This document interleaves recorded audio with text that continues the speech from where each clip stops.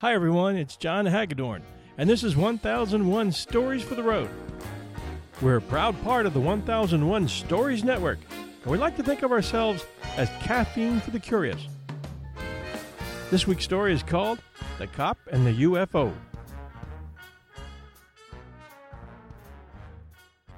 The next time you find yourself trucking down Interstate 25 headed north from El Paso up to Albuquerque, New Mexico, other words, God's country for snakes, lizards, cactus, old mines, and alien encounters, I want you to be thinking about what it would be like to be a cop patrolling these roads for speeders, only to end up cornering a UFO in some rocky arroyo. It was 5:45 p.m. on April 24th, 1964, and Lonnie Zamora was patrolling the town of Socorro and the main route through it in his white Pontiac patrol car, when a black Chevy tore by him on the way out of town, and he started after it. Lonnie was 31 years old, a solid professional, liked his job, and was as honest and hard-working as the day is long. He was pretty sure he knew who the driver of the Chevy was, a 17-year-old kid that always seemed to be getting into trouble. It was looking like today would be no exception. Within a few seconds, his Pontiac was in pursuit, his lights and siren in full mode. Just seconds after he hit the road leading out of town, though, he heard a loud roar in the distance through his open window that lasted for about 10 seconds, accompanied by a long, funnel-shaped, bluish-orange flame rising up into the air. It wasn't coming from the car he was pursuing. It was more from the southwest, where he suspected that a dynamite shack near one of those mines over there must have blown. So he gave up the chase of the Chevy and pointed his car in that direction and radioed into the sheriff's dispatcher. He was soon using a narrow gravel road which he knew led up toward that dynamite shack, and it was rough, rocky, and hilly, causing the rising smoke and flame he was seeing to appear and disappear, and he soon realized his only option was to drive the car up the rocky-strewn path to the top of the mesa in order to get a better look down at the scene. His front wheels were slipping on the way up. It wasn't that high to the mesa top, maybe only 20 feet above the level of the gully, but very rough going, and it took 3 tries. He was now catching glimpses downward into that small gully. Peering down into the arroyo, and now about 150 yards away, he suddenly spotted a shining object, and he immediately thought it was an overturned car. But as his vision cleared and he stopped his car, he was able to give it a closer look, seeing that it was an oval-shaped object without windows or doors, about the same bulk size as a mid-sized car, but standing on legs, not wheels. There was an unusual red insignia on the side of the object, in front of which were standing 2 small people, dressed in white overalls, he thought, one of which seemed to jump upon seeing him, obviously startled. Whatever was going on, he had caught them by surprise. Zamora radioed the dispatcher, Nep Lopez, again relaying what he was seeing, then left his patrol car on the gravel road at the top of the mesa, working his way down on foot while approaching the object, which had the luster of aluminum and was shaped like the letter O. As he approached on foot, he got a closer look at the red insignia, which bore neither letters nor numbers, just a symbol, and he wrote it down in his scratch pad. The 2 pilots, if that's what they were no longer in sight, and he assumed they were inside the vehicle. As he got within 100 feet, he heard a loud roar again, this one deafening, and he saw a bluish flame shoot out of the underside of the object. So he dived back toward his car, thinking it, whatever it was going to explode. He was understandably scared, expecting that the wash from the blast was going to hit him. He looked up from his prone position and saw the object lifting up from the ground to about his level at the top of the mesa, maybe 20 feet higher than the canyon bottom. It hovered for a moment, and then took off southeast, clearing the dynamite shack only by about 3 feet, then flying in a straight line across the desert for 10 or maybe 15 miles, never getting high, staying about 10 to 15 feet off the ground all the time, but moving very fast. He was shaking when State Police Sergeant Sam Chavez, having heard Zamora's calls to the dispatcher, arrived on the scene just minutes after the craft had disappeared into the sky, headed towards 6 Mile Canyon Mountain. Lonnie explained to Chavez what he had seen, and Chavez called in the dispatch and asked them to contact the military, that being White Sands Proving Grounds. And by the next day, Army Captain Richard T. Holder, uprange commander in the company of FBI agent D. Arthur Burns, Jr. from Albuquerque, showed up to take a look at the site and to tell him that there were no craft of that type operating anywhere in the area. Then Major William Connor from nearby Kirkland Air Force Base and Sergeant David Moody, who was in the area on TDY, investigated for Project Blue Book that following day. And the head of Project Blue Book, Dr. J. Allen Hynek, came as well and asked him a lot of detailed questions. And then after Dr. Hynek, all kinds of reporters started showing up and asking questions or trying to reach him at home. It would be weeks of questioning and reports, and the report had gone national the first day. It wasn't long before Officer Zamora said he had had enough and asked everyone to leave him the hell alone. What was really frustrating, Zamora said later, in the weeks and months to come, was seeing and hearing the endless line of deniers, starting with the Air Force, which insisted that the whole affair was a hoax. The old maxim, "He who shouts the loudest has the most guilt to bear," probably holds true with regard to the Air Force. They've been accused of being directly involved with the testing of saucer-like craft, the harboring of aliens, and cover-ups of a number of UFO crashes and sightings. Harvard astronomer Donald Menzel, and how this guy graduated Harvard is anyone's guess, suggested that Zamora had been the victim of a complex prank engineered by high school students who planned the whole business to get Zamora. Years later, Menzel, and let me repeat, Harvard astronomer, argued that Zamora had misidentified a dust devil. That's Menzel, Menzel. It's in the dictionary under idiot. Journalist and prominent UFO skeptic Philip J. Klass, Klass, first suggested that the Zamora sighting was due to misidentified ball lightning, just a notch smarter than Menzel. When this debunking was itself debunked, notably by atmospheric physicist and UFO advocate Dr. James E. McDonald, Klass then switched gears, trying to find a new way to get his name in print, and suggested the Zamora sighting was part of a scheme Zamora had invented with Socorro's then-mayor, Holm Bursum, Jr., to attract tourism, claiming Bursum owned the land where Zamora's encounter occurred. Bursum didn't own the property, as Klass claimed, but that made no difference. Klass nevertheless claimed that Bursum hoped Zamora's fabricated UFO story would lure tourists to Socorro, and Bursum could then develop the UFO landing site into a tourist attraction. Both Bursum and Zamora consistently denied these accusations as ridiculous, and the landing site was never developed, even after Zamora's sighting gained national publicity. Klass had received all the attention he needed, so he was happy. Dozens of responsible people surveyed the landing site, some within an hour or two of the incident, and found marks in the sand where the craft had stood, still smoldering vegetation, and spots where the exhaust flames from beneath the craft had melted or fused the sand into sticky globs. Multiple witnesses out on the highway had seen the craft, including one family that the spacecraft buzzed just a few feet over the top of their car. Hundreds of people as far away as Socorro heard the boom that the craft had made twice, the second having been witnessed by the deputy just before the craft lifted. Our listeners might recall the loud boom heard at the Shag Harbor incident just before that craft hit the water in our story Shag Harbor UFO. That happened just a few years after this incident. The Air Force issued their formal report on June 8, 1964.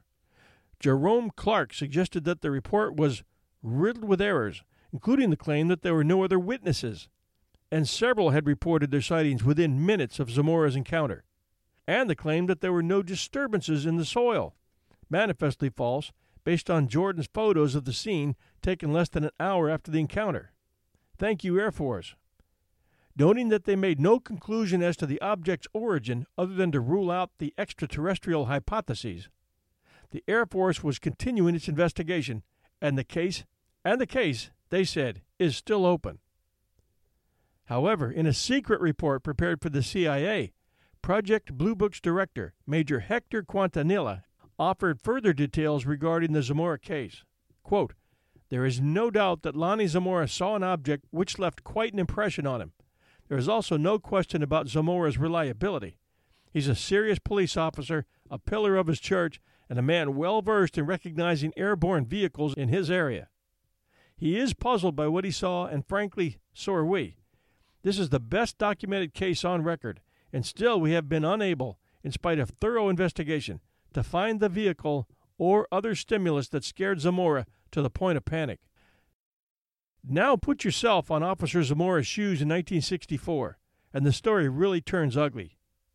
It wasn't long before he was shouting at the critics and debunkers with all their stupid versions, saying, "Listen, since you know what happened, why don't you just start answering all these questions?" After all the unwanted stardom and all the accusations that he was just seeing things, or was the victim of a high school prank, all he probably wanted was a quiet corner in a Socorro bar where he could enjoy a cold brew and maybe a game of pool with a buddy. He was a quiet guy and serious about his job, and it wasn't long before he had sworn off contact with anyone he didn't know. And now when he walked in the bar, even some of the guys he knew started whispering and pointing. Catcalls and jokes just kept coming. He would forever be the tinfoil-wearing butt of humor for every idiot in Socorro County.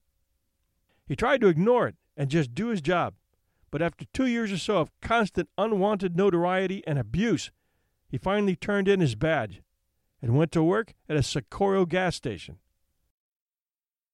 On November 2nd, 2009, at the age of 76, Officer Lonnie Zamora died of a heart attack.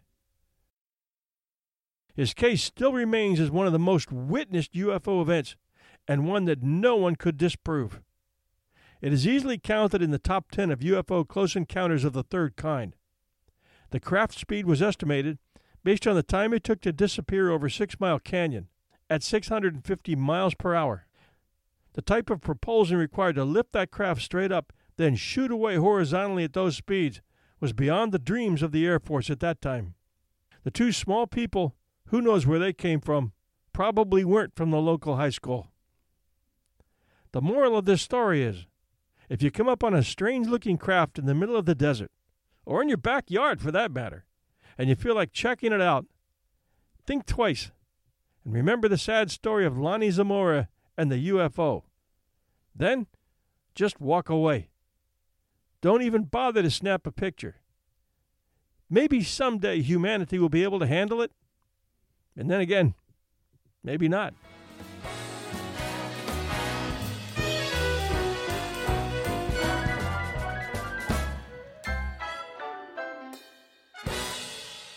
Thank you for joining us at 1001 Stories for the Road.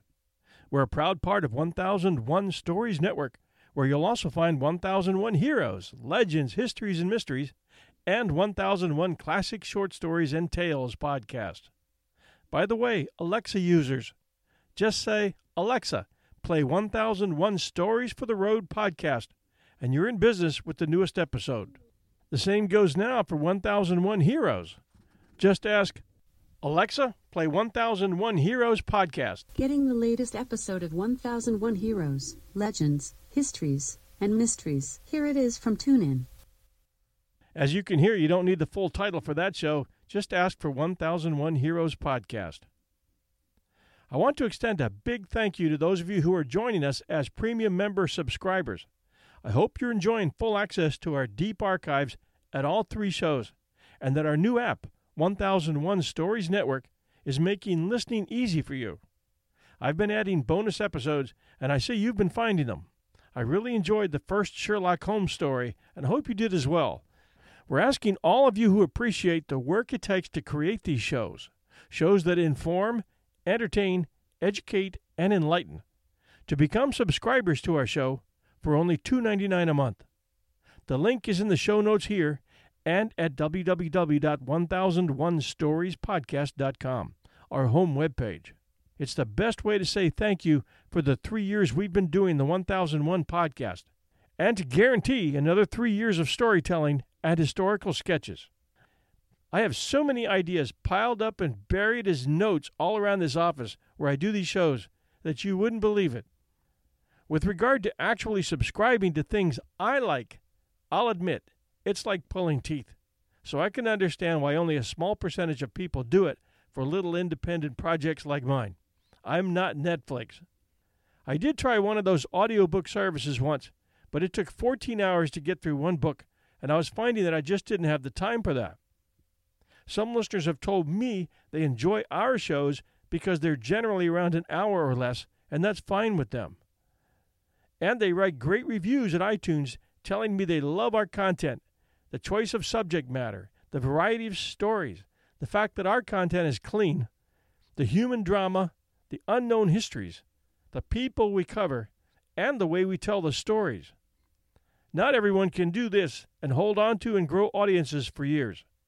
In 3 years now, we have received, counting all of our 1001 shows, over 15 million listens in over 170 countries, most of the U.S., but lots in the UK, Australia, and Canada as well, plus everywhere else, from Estonia to Morocco. So yes, we are different. We work hard to get and keep listeners. I love what I do, and it shows. I'm asking you to make an exception for us and send your thanks and appreciation our way in the form of a $2.99 a month subscription. Yep, you get a bunch of neat stuff, but most of all, you're telling me thanks for what we do and providing you with these stories. Please see the show notes, get the app with all 3 shows, and subscribe. To all of you who are already with us, you have my boundless gratitude, and I'll do my best never to disappoint. Thank you.